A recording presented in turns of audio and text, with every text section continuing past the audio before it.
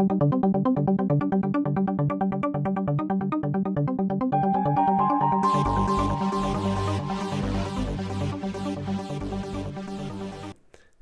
and welcome to the first episode of the Wet Paint NYC podcast. I'm Paul Zapeta and I'll be your host. I'm coming to you from the studio in beautiful Bed-Stuy, Brooklyn. It's a sunny early spring day here today, and I sit here alone as I speak to you. And I think that for this first podcast, that's actually quite fitting because the artist's life is at many points a solitary one, especially when it comes to the actual act of creating. You know, there's a lot of time that may be spent alone in the studio working out ideas or working on creative processes. And so, as I said, the artist's life can oftentimes be a solitary one. But it's great to share with you today. As I said, we're in the studio, and that is both my painting studio and now recording studio and office and everything else that it needs to be for me to work as a professional artist. So, little description of the studio for you here. It's smaller than what most people might think of when they think of a Brooklyn artist studio. It's not the loft, the huge loft scenario, refurbished warehouse type thing that you might see in movies, but it works for me. It's actually a small bedroom in a 2-bedroom apartment that I've converted into the office and studio and painting workspace. And that's actually the way that I've always done it for the most part. It certainly cuts down on commute time when you live and work in the same space. And so that's how I'm doing it. I have 1 bedroom of a 2-bedroom apartment here in Brooklyn. And around me are a few finished paintings, but mostly it is works in progress. So say they're maybe 3/4 of the way finished, or some are in very early sketching stages, that kind of thing. There's a lot of bold colors in these works, oil paintings for the most part, with gold and copper and silver leaf mixed in there as well. And that's pretty indicative of my work. I sometimes also work in oxidation, which is rust and patina on canvas, which has its own particular look to that too, and I will tell you more about that later. But just a little bit more about me as an artist. I'm originally from Albuquerque, New Mexico, but I have lived as something of a nomadic artist, and I moved around a lot for various reasons, but often chasing that ever elusive lifestyle of being a successful professional artist.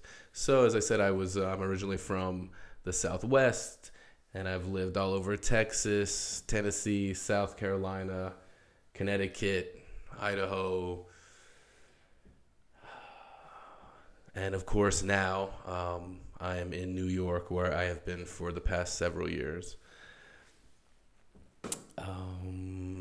I am what is often, referred to as a self-taught artist. So I basically learned from looking in books and picking up things along the way, going to shows, meeting, say, other artists or creative folks of different types, and taking in inspiration from them and trying to mold it into my own sort of thing.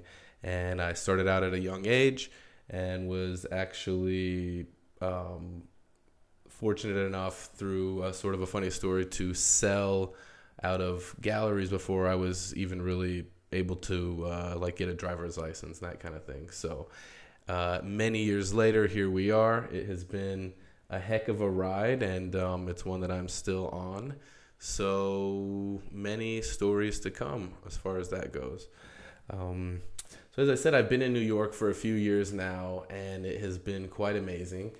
I've done things that have exceeded my wildest expectations, and have had a heck of a lot of fun doing it. But it's also been a lot of work, many ups and downs, much heartache, as well as much joy.